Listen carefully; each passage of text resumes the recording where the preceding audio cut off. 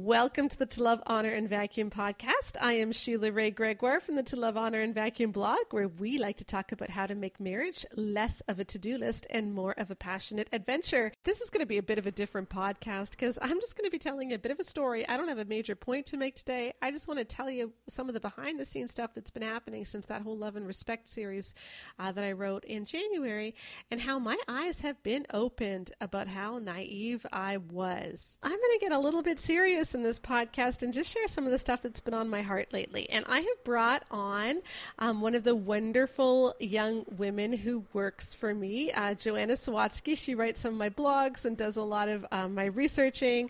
So hello, Joanna. Hi there, Sheila. How are you?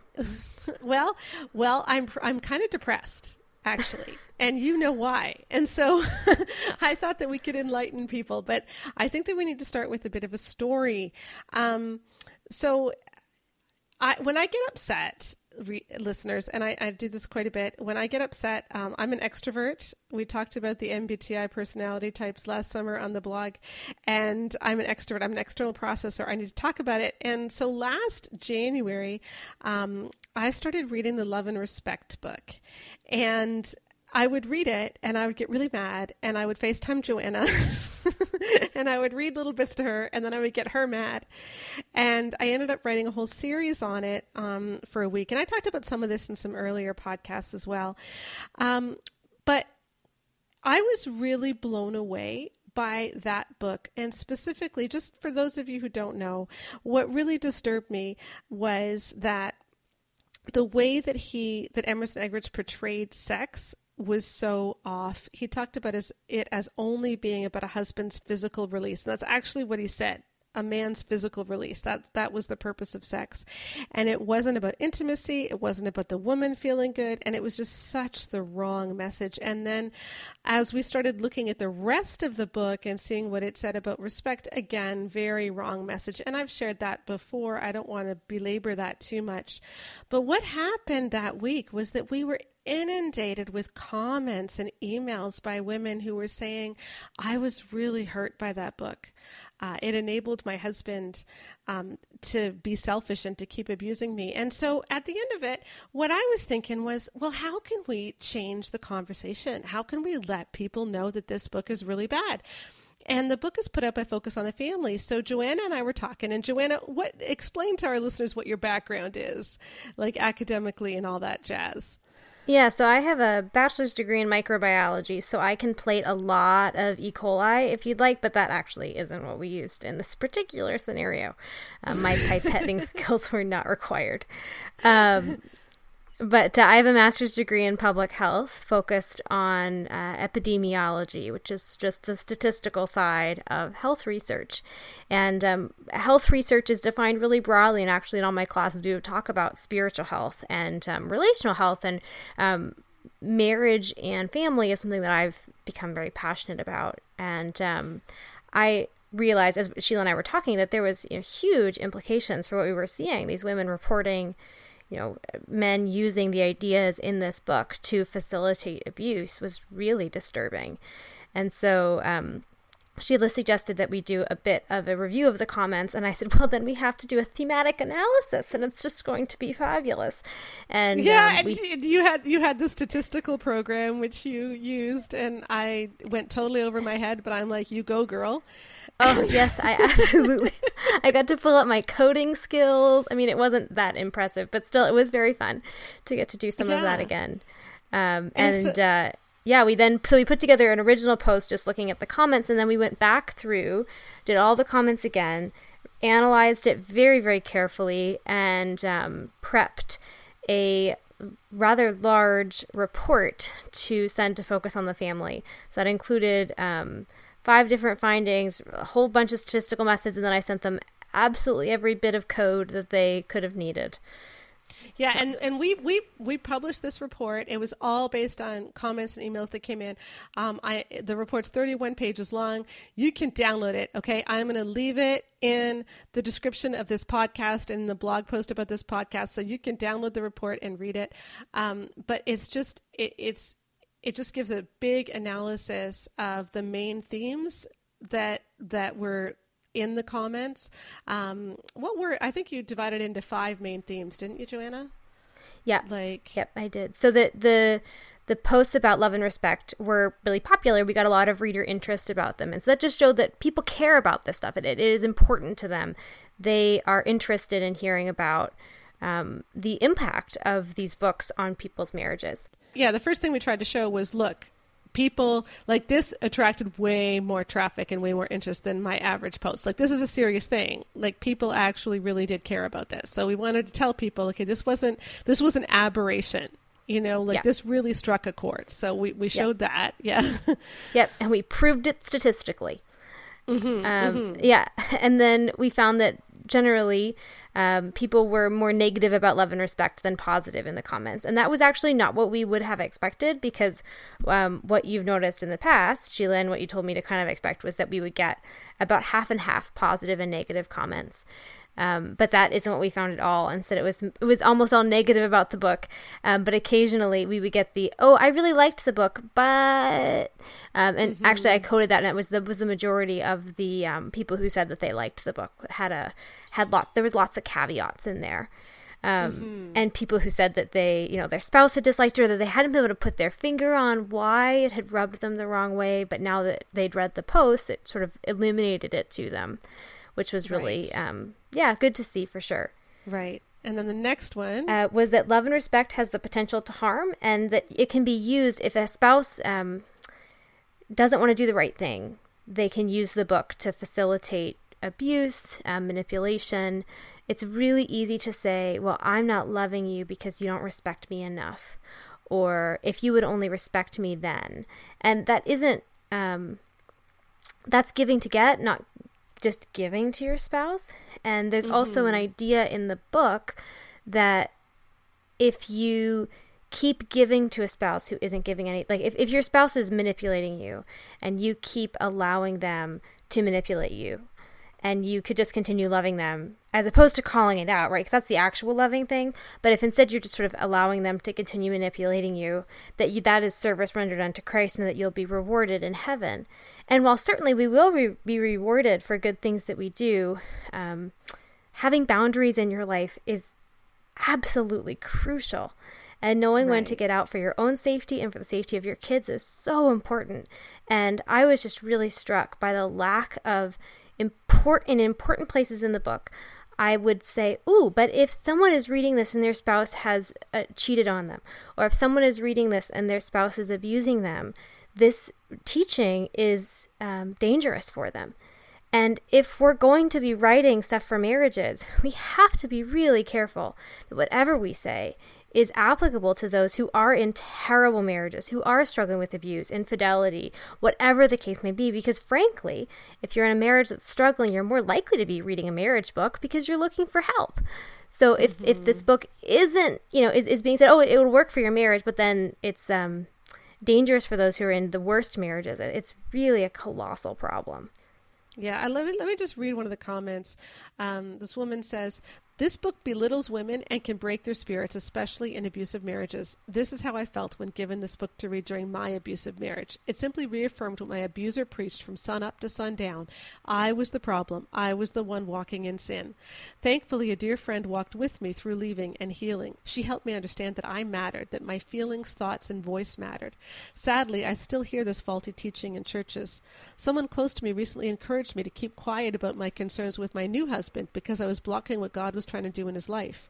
She told me that even though I had valid points and hurts, I needed to put those aside for the bigger picture, that my husband was supposed to be the head and lead so my family will be blessed. I'm sure this person meant well, but I could not reconcile the notion that speaking up about hurtful things, being put down, having my feelings being dismissed, could be out of the will of God. After reading this post, I see what bothered me so much. The advice given was very much like what comes from love and respect. Keep quiet and show respect." And that's the kind of comment that we got over and over again. And some were a lot worse than that. Some were actually talking about overt abuse. But, I mean, this is what this thing facilitated. Yeah, no, I had to take regular breaks while I was reading through the comments because it was just so incredibly awful. It was one of the more difficult experiences of my life to read through these stories of women who had been so badly hurt. And obviously, our pain in reading them is nothing like the pain of those who are being abused and manipulated. And I also want to be really clear that it isn't Emerson Eggerich's fault. It's no teacher's fault if someone uses their teaching to do bad things. But Right. if you care about people, then you should care that people are using your teachings to manipulate. And so if reports come back to you that, hey, this is a problem, it's worth looking into and stepping in. And that's part of why I was actually, after doing all of this, I looked at the documentary that Joshua Harris was a part of about I Kissed Dating Goodbye, and I survived. I kissed dating goodbye. Yeah. That's what it was. Yeah. Yeah, exactly. And I just was so encouraged by his humility, frankly, in recognizing the hurt that had been caused by his book and then making sure that he did what he needed to do to make it right. And I just was so encouraged by that, in contrast to what I suspected we were going to encounter with the love and respect conundrum. Yeah, and that's the thing, is we were just so naive. We were honestly so naive. And so, we're putting together this report. Here, tell us about the last two findings here. Yes, absolutely. So the next one is that love and respect puts an undue burden on women and ignores their sexual needs. And this one was really sad to me. There were some points in love and respect where it kind of actually stated very overtly that if a woman, quote, lets herself go, that she bears some of the blame for her husband's cheating on her. And I just want to point out that that is absolutely horrible. We are all responsible for our own sins. And as someone whose life has been very affected by infidelity, not in my immediate family, but in my extended family, it's just so offensive to me. And I just want to make it very clear that if your spouse is unfaithful to you, that is on them. It isn't on you. And obviously we've all got our own stuff to deal with, but we all need to own what is ours and not what is our spouse's problem. Additionally, there's just a lot of stuff in love and respect that makes women feel that they have the weight of the world on their shoulders. And that really comes into the fifth finding that we had, which was that while love and respect will say, and it does say, that it is about going both ways and both men and women should be showing love and respect, ultimately, essentially, you should have men respecting women, women respecting men, men loving women, and women loving men. Well, the book talks all about how women naturally love their husbands and how good they are at that naturally.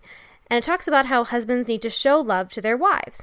And then there's a lot of emphasis on how women need to respect their husbands. Now, respect is never defined, so it can be anything, right? As many commenters pointed out, it's really convenient because it gives you a lot of leeway. But then there's only one place in the book does it say that husbands will respect their wives. Because the problem is, if we talk about how husbands are going to respect their wives, then everything he says about how women should be treating their husbands also applies to how husbands should be treating their wives. And so logically, the whole point of the book just doesn't work. Right. Yeah, and so that was a huge comment that we got. And so this report, this 31-page report, all it is really is just giving percentages of how many people reported this, and then giving women's stories over and over and over again. Women who say, you cannot submit your way out of a violent situation. I tried and it doesn't work. Over and over again. And it was just heartbreaking. And so we prepared this report and I sent it to Focus on the Family. And I honestly thought they would listen to me. I mean, I have a good relationship with them. I've been on the radio show several times. I know them. I know many of them by name. I have their email address, like the whole bit, right? So this was a friend writing in saying, oh my goodness, I don't know if you're aware of this, but this is really dangerous stuff. And so, I'm sending this report to you, and I just urge you to read it because we need to protect, your listeners, and you don't want to be part of this. And then I asked Focus to answer a couple of questions. Like I said, just for clarification, do you think that it's wise to say that sex is only about a husband's physical needs? Do you think that women should be told that they're supposed to respect their husbands even when their husbands are straying and drinking? Do you think it's wise to tell women that they're supposed to go back to abusive husbands just because those abusive husbands repent? Like I said, is this a smart thing? Like, is this a safe thing? And I honestly thought they would listen to me, Joanna. No, we all did. We all thought that they would totally listen to us. It just made so much sense that they would read this. And we figured, they probably hadn't thought through it very hard. It was new leadership. Some stuff gets grandfathered in. We're like, okay, because the book was published in 2004, and since then there's all new leadership at Focus on the Family. So yeah, we thought that people would listen. And then, we were just really naive. And it reminds me, I got to read you all this. I kind of feel like I'm going through what Beth Moore went through. I don't know if you all have been following Beth Moore on Twitter, but she has just been really awesome lately. And she did this big thread that started a big rigmarole. People were attacking her for preaching on Mother's Day. And then she just, instead of taking it, which Beth often does, she just decided to speak up. And she said this. I've got to read you these tweets. I had the eye-opening experience of my life in 2016. A fog cleared for me that was the most disturbing, terrifying thing I'd ever seen. All these years, I'd given the benefit of the doubt that these men were the way they were because they were trying to be obedient to Scripture. But then I realized it was not over Scripture at all. It was over sin. It was over power. It was over misogyny, sexism. It was about arrogance, about protecting systems. It involved covering abuses and misuses of power. Shepherds guarding other shepherds instead of guarding the sheep. And here is what you don't understand. I have loved the SBC, that's the Southern Baptist Convention, which Beth belongs to, and served it with everything I have had since I was 12 years old. Alongside any other denomination, I will serve it to my death if it will have me, and this is how I am serving it right now. So she was saying, I am serving the convention by speaking up about how awful and how sexist this is. And I just love what she said here. She had this eye-opening experience back in 2016, and I can honestly say that I have had the eye-opening experience of my life in 2019. Because I never knew love and respect was this bad. And then after this whole thing, when Joanna, when you were writing the report, you asked to borrow the book, and I gave it to you, and I swear you texted me every 20 minutes for the next 2 days with screenshots. I kept going up to my husband. He'd be giving my 1-year-old daughter a bath. And I'd be going up, honey, no, I can't believe not again. No, it got worse. It was so bad. And I had read through all of these comments multiple times. I had gone through them. I had done a true thematic analysis. I was not primed by having read the source material. So that was actually a really good research move by us. Well done, Sheila. But then I'm reading this book and I keep going, oh my gosh, it's worse than I thought it would be. Oh no, it's worse than I thought it would be. Oh. Yeah, we were surprised that it was as bad as it was. And we just really thought that Focus on the Family would listen, that they wanted to hear from us, and that they would be willing to hear that, hey, guess what? You just need to take it, edit it, and put out a new edition. That's really all we were asking for.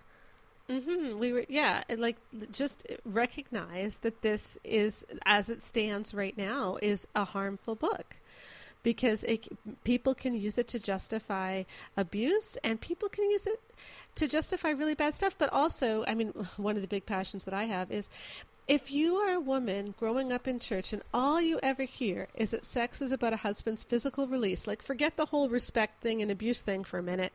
If all we're ever taught is that sex is about a husband's physical release, how damaging is that to women's sexuality? To never hear that sex is supposed to be about intimacy, to never hear that sex is supposed to feel good for her too. Like, this is really bad. So I honestly thought Focus on the Family would listen. And so, like Beth said, she had this eye-opening experience in 2016. For me, it was actually reading the book, which had been recommended by every marriage thing I've ever been to, which has always been touted as this incredible book. The funny thing is, okay, this is totally embarrassing, but I even quoted it in my book, 9 Thoughts That Can Change Your Marriage. I needed a quote for something. I knew that something about showing your husband respect, and I do think that you should show your husband respect. I just don't think it should be the way that he talks about. But I found a quote. I used it in my book. I never realized what I was quoting from. No, and the thing is, Sheila, it's not just about wives should respect their husbands. It's also that husbands need to respect their wives. And that's really the piece that's missing, is that, we absolutely should be respectful. But first of all, the way he kind of tacitly defines respect doesn't work, because it's essentially giving him all the power, and that's not what respect is. But it's just not a two-way street. And I would also unfortunately like to remind you that you also gave it a Goodreads review. I did. Yeah, and then I had to retract that and change my Goodreads review like that. But I think that, and this is what I talked about earlier, is you just assume this stuff is good because everyone talks about how great it is, and so when I actually read it, I was really thrown. And so, we wrote to Focus. I followed up with Focus several times. Several of my readers have also sent notes into Focus on the Family, and they have gotten replies, although I have not.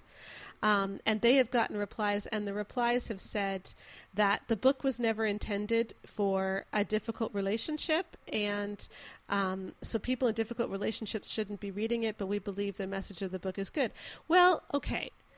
He clearly says that if your husband is drinking or straying, you need to respect him. So he's talking about marriages to alcoholics and infidelity. And in several of his anecdotes, he talks about a husband who is physically abusive. So if we're talking about marriages to alcoholics, to people having affairs, and to people who are physically abusive, I'm not quite sure what could be worse. Yep. Like Emerson Eggerichs himself in the book has all three of those things. So I'm pretty sure that the book is meant for people with bad marriages. So I really didn't find their answer sufficient whatsoever. I just want to also say that authorial intent, so like what did the author mean by this? It's a really important way, like when we look at scripture, you have to look at what did the author intend by saying this in whatever psalm that you're looking at. But when it comes to a book about marriage, we also have to be looking at what fruit is it bearing. And if the fruit is bad, if there are people who are reporting that, oh, this book has hurt my marriage, it was used by an abusive spouse to hurt me, then that really, really, really needs to be looked at.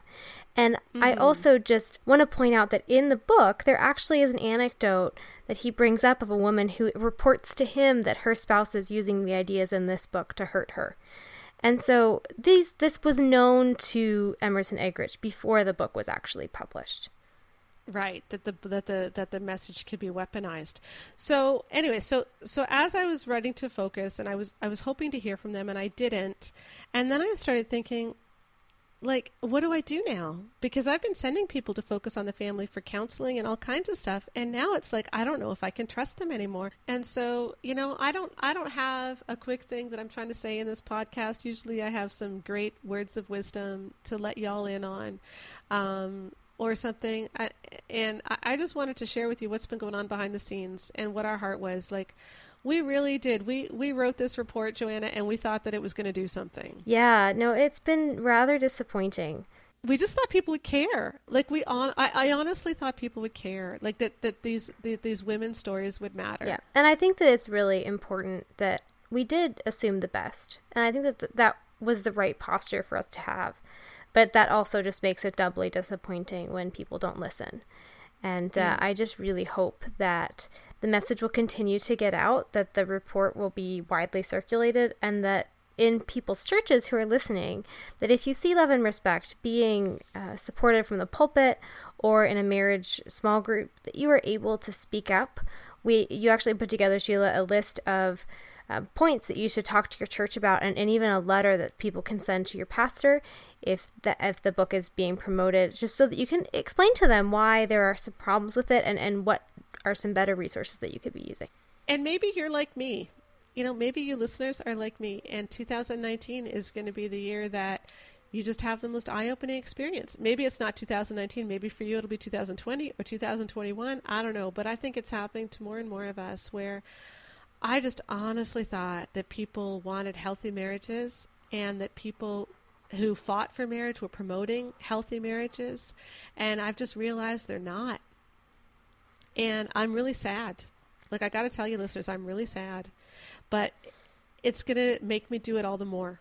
We are going to be here, and we're going to be talking about how to just love each other, and how to serve each other, and how to respect each other, but how to create a marriage where you're pointing to Jesus. Absolutely, and a marriage where you both love each other and where you both respect each other. I just want to remind everybody, what do we pray in the Lord's Prayer? We say, your will be done on earth as it is in heaven. Your will be done. The aim of our life is to do God's will. And in your marriage, Just do God's will. And what does that mean? That means showing the fruit of the Spirit. It means loving mercy. It means acting justly. It means all of those wonderful things, but being transformed into looking like Christ. What it does not mean is enabling sin, and it does not mean following your husband's will. And that's where things have gotten really off track. And as soon as we get off track from aiming for God's will, lots of really icky things happen, including messing up basic doctrines of the Trinity. So let's just get back to Jesus, people. Can we please do that in 2019? And maybe then Beth Moore won't have to do these major Twitter rants, and I won't have to do these podcasts where I'm so depressed. So, again, if any of you want to take a look at that report, it is going to be in the podcast description. If you want to see the article that I'm talking about on Focus on the Family, you can look at that too. And if anyone has any great ideas on what we can do about this, let me know. But I just want all of you to know too, if this has been an eye-opening year for you, you're not alone. You are not alone. I think God is doing a really big shaking. And so let him shake, even if it hurts, and we'll just see where we all end up in the end.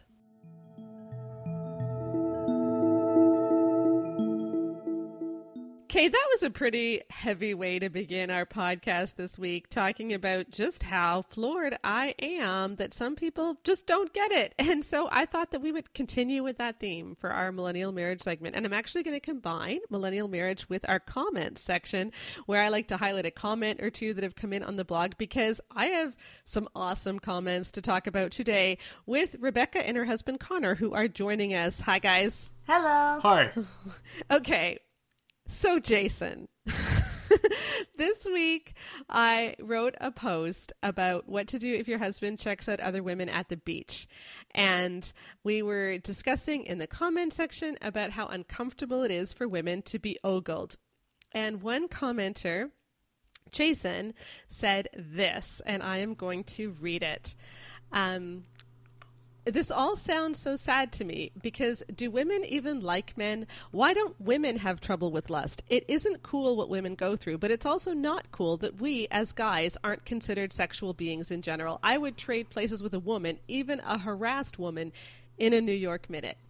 And then, Rebecca, you and I spent the next few days trying to set him straight, and he kept commenting and digging down deeper on this. Yeah, like, but why don't you like to be harassed? It means people think that you're hot. And I'm like, dude. Yeah, no. Just so many levels, no. Like, you don't ask someone, why can't you enjoy having this bad thing happen to you? Because at least it's happening to you. Yeah, that's the problem. You're conflating two things. You're conflating sexual attention with harassment. And it's like, no, sexual objectification, women do not like it, and we usually and very often experience it as threatening. Yeah. And we tried to explain this, and he just didn't get it. I'm going to read one more comment, and then I'm going to let Connor jump in on this. But after explaining to him ad nauseum, like seriously, this went back and forth through many, many, many comments, Jason said this. Let me make this analogy. Let's say guys were given a new pair of shoes every day for free. And most guys were like, I don't care about shoes. I don't like getting new shoes. Stop giving me shoes. Many women, even most women, would be like, what? Are you kidding me? What's not to like? I would love to get a new pair of shoes every day. And they would have little sympathy for men. Do you see my point? So guys, can we see his point at all? Well, I mean, I personally feel like getting sexually harassed and being treated as an object is very similar to having a pair of shoes not given to me for free. Is that sarcasm? Yeah, just a little bit. No, seriously, it was just so offensive that he would consider that to be an appropriate analogy. You know, it's like, I'm sorry, like, being treated like an object is not the same thing as being given a pair of shoes. Like, he's treating it as if, like, it's this gift. It's this privilege that you get to be harassed and you get to be threatened and you get to have your life more in danger than others because people see you as a sexual object. And you know what? I had some sentiments similar to those that Jason is expressing here when I was 13, fresh out of being a homeschooler entering into high school. You know, when I was just a little kid, I thought, yeah, you know, if I could have a girlfriend or even just have a girl have a crush on me, that would indicate that I have worth. And that's where I can draw my worth from. I've since moved on and grown up and realized that sexual attention is not a biological need. That's not something that I'm entitled to. It's not something that, if I'm being deprived of it, I'm being persecuted. And it's not something that I should base my self-worth on. Yeah, and I mean, I can understand the guy saying women get flirted with all the time. And women get all of this attention from guys. And I just want some woman to give me this attention.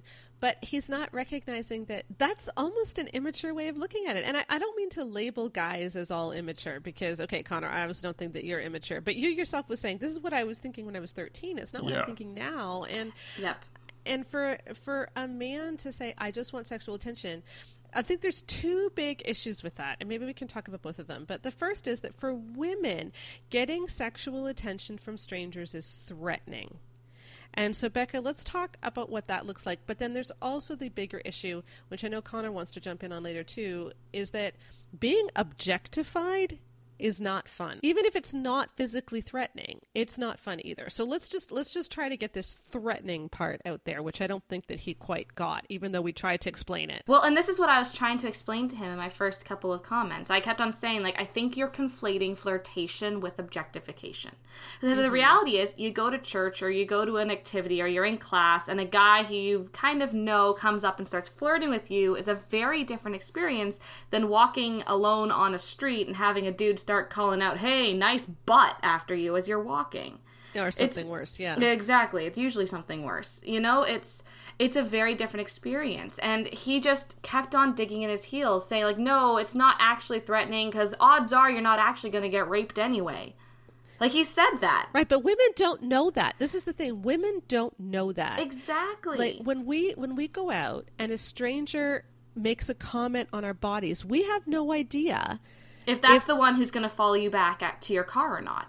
Right. Because even if 99 of them wouldn't, one of them might. And you have no way of knowing which one that is. And the only sort of marker you have is how they treat you. And if the only thing that you know about this dude is that he was willing to shout out something obscene at you in the middle of, like, a crowded area or in a public place, what the heck would he be willing to do in private if he could get you alone? Right. And I think the other thing that he's not getting is he's picturing getting flirted with by some really attractive woman. But the majority of times when we're catcalled, it's not by really attractive guys. You know, it's by older guys or it's by guys that are scary. Like I said on Twitter, you know, man, I want you to picture being in a really, really bad neighborhood at 1 a.m. with gangs on several corners and having to walk along that road. That is how women feel all the time when we are in parking garages by ourselves or stairwells by ourselves or just a dark street with no street lights at night. You know, we are constantly on alert and it's really scary. And so to say that this is a positive experience that men wish they had, well, that just shows that you have no idea what most women go through at all.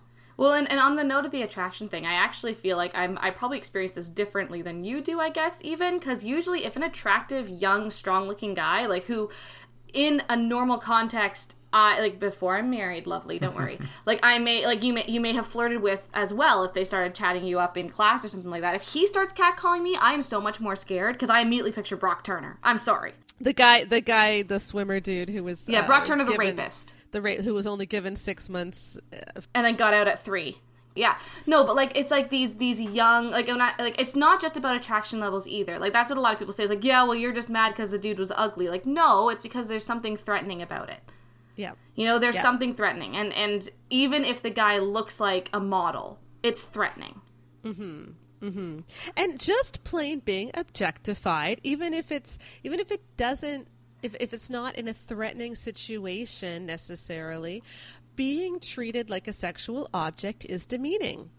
Yeah. It really is demeaning. It absolutely is. And this is where I want to go off on a little bit of a rant, because one of the arguments that this commenter kept coming back to, or one of these counter arguments he had, was that Rebecca and Sheila, you guys just couldn't understand the male perspective. You couldn't understand what it's like to not receive that sexual attention, and that's just a male issue. That's a male struggle, and that it's different. You guys couldn't relate, couldn't understand, couldn't take his perspective. So I want to provide my perspective as a male who has been sexually harassed on a number of occasions. And it's not generally a threatening thing because, there is a bit of a difference in society and in how those things tend to happen between men and women. Men, the situation is often a lot less threatening. Not all the time, but that's at least been my experience. But in terms of the objectification, I just find it ridiculous that you could have this notion that being sexually harassed or being catcalled could be a positive experience. Because I have had girls call out to me from cars driving by before I've had them call things out to me in a sexually harassing manner. I actually had to have, when I got a supervisor position at one of my jobs, I ended up having to get one of my coworkers, one of the employees there, fired because of a big issue that she had with sexually harassing me over the phone one day. Mm-hmm. It was quite bad. It was quite bad. It turned into this whole big thing. Upper management had to get involved. And it is not a pleasant experience because the thing I think that this commenter is confusing again is that flirtation with objectification. When I am being objectified, when I am having these catcalls thrown my way, or when I am being sexually harassed or spoken to in a certain way, it has nothing to do with me or my value or my worth as a person. It is all just about me being an object, me being a tool through which they can satisfy their desires, even if their intention isn't for things to end up in a sexual fashion. They're deriving a pleasure from making those calls, saying those things to me. They're getting entertainment from it, They might be laughing with their friends and shoving each other around like, oh my goodness, I can't believe you just said that. Yeah. It's not about the person being objectified or harassed. It's not about their humanity. That's been discarded.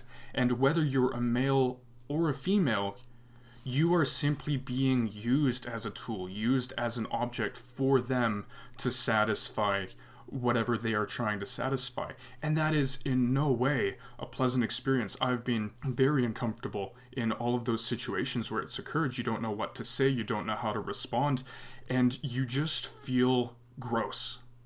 Yeah, you do, because objectification essentially says you do not matter except in what you can do for me. Yeah. That's exactly it. And I think that's the big difference between flirtation and objectification, right? Like when I was in university, like even now when I'm married, for instance, flirtation, even though it can be awkward for both partners, and I'm like, yeah, my husband agrees that I'm hot, that kind of thing. Like it can be uncomfortable. It's never threatening. And it's like both people can kind of laugh it off and move on. Like, oops, sorry, didn't realize. Mm-hmm. Right? Although that would be hard not to realize now with the size of your stomach. Yeah, I have thankfully been flirted with 0 times since being obviously pregnant, because that would just be with my husband and everything right there. No, but the thing is, when it comes to flirtation, you make the connection as a person, and that's what the flirtation works with, right? You're talking face to face, you're usually in a shared space, or you've got some sort of connection, even if it's just at a coffee house or something. You go up to a cute person and you're like, hey, like, do you know if there's any other places around here that have this kind of thing? And then you get talking, and then you're like, yeah, I just noticed you and thought this, and blah, blah, blah. I don't know, like, it's totally different. Yeah. Mm-hmm. Like I was saying, I had an employee end up getting fired because they were sexually harassing me. But I've also had other workplaces where I've had my coworkers innocently and lightheartedly flirt with me. And Completely different. So, I mean, it was all done in the name of fun. It was lighthearted. They came at it from a perspective of respect. They already respected me as a person. They were joking around. They were doing some light flirting. And it was not objectifying. It doesn't make you feel gross afterwards. It's just, something you can laugh off. Yeah, exactly. Yeah, and so I understand that some guys really wish women would pay them more attention. And so when they hear women complaining about how much attention they get from men, they may think, well, I wish that could be me, and I wish women understood, how sad we are when women don't pay us attention. But it just is not the same thing. And guys, I gotta say, and this is what I kept saying to Jason, maybe the reason women aren't paying you attention is because you don't understand women. Because the fact that you could keep going on and on about how women's harassment is not really that bad. Because, well, at least you didn't get raped. So what do you really Right. have to complain about? Because he kept on saying that. He kept on pretty much saying that. Like, well, if you weren't raped, then it couldn't have been that bad. Yeah, it's like, okay, that is why women don't hang out with you, because you're creepy. Well, frankly, if I had a guy friend in my life when I was single who had that kind of attitude, I wouldn't feel particularly safe being around them.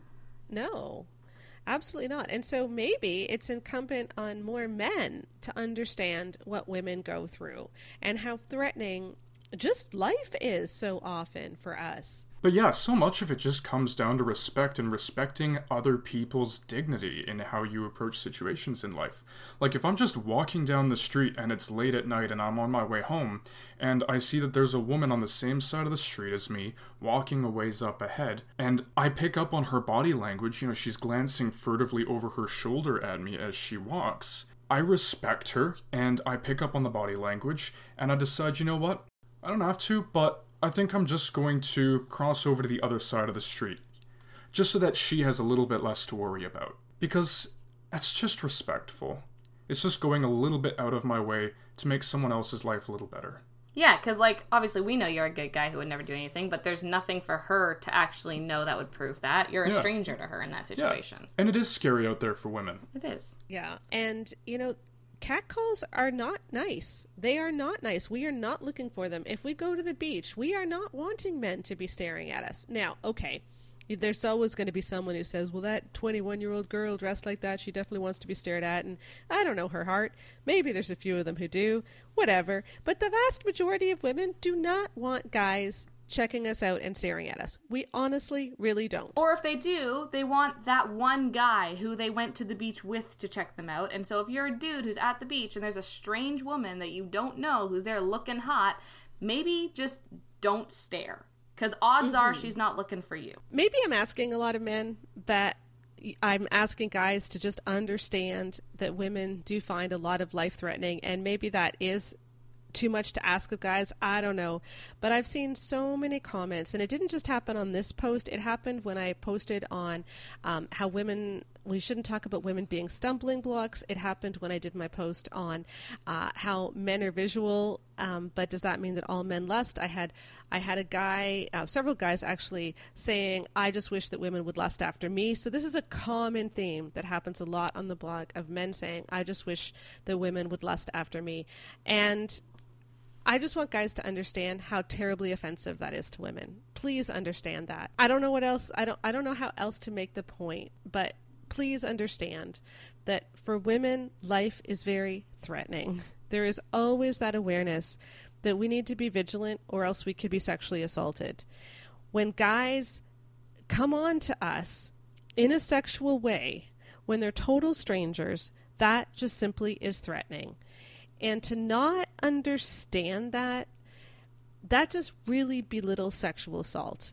And that is why I think sexual assault is still not taken as seriously in the wider society, is because guys are not understanding what women go through on a daily basis. And so maybe this whole podcast is just saying, hey, people, wake up. Wake up to what's really going on. I was surprised that guys still have the attitude that Jason does. I was surprised that even after all of the comments that we made and other people made, he still didn't get it. Obviously, we have a big disconnect out there in society, and people are not getting this. So, guys, please listen to us. It is not fun to be objectified, and it is threatening when guys do it. Full stop. End of story. And so please stop telling us that you're jealous of us, because it doesn't work, and it just makes us think you're creepy. Thanks for joining us for this rather heavy episode of the To Love, Honor, and Vacuum podcast. I hope that by adding my voice to some of these issues, we can start to change the wider Christian culture, understanding that women's experiences do matter and that women are serious when we say we feel threatened or we feel like our needs are being ignored. I hope the focus on the family wakes up, but this whole experience has really propelled me to do something about this. And you'll be hearing more about our future projects in the next few weeks. For now, though, keep up with us in the To Love, Honor, and Vacuum blog, where we are always talking about how to make marriage and your sex life good for both of you, because that's what God intended.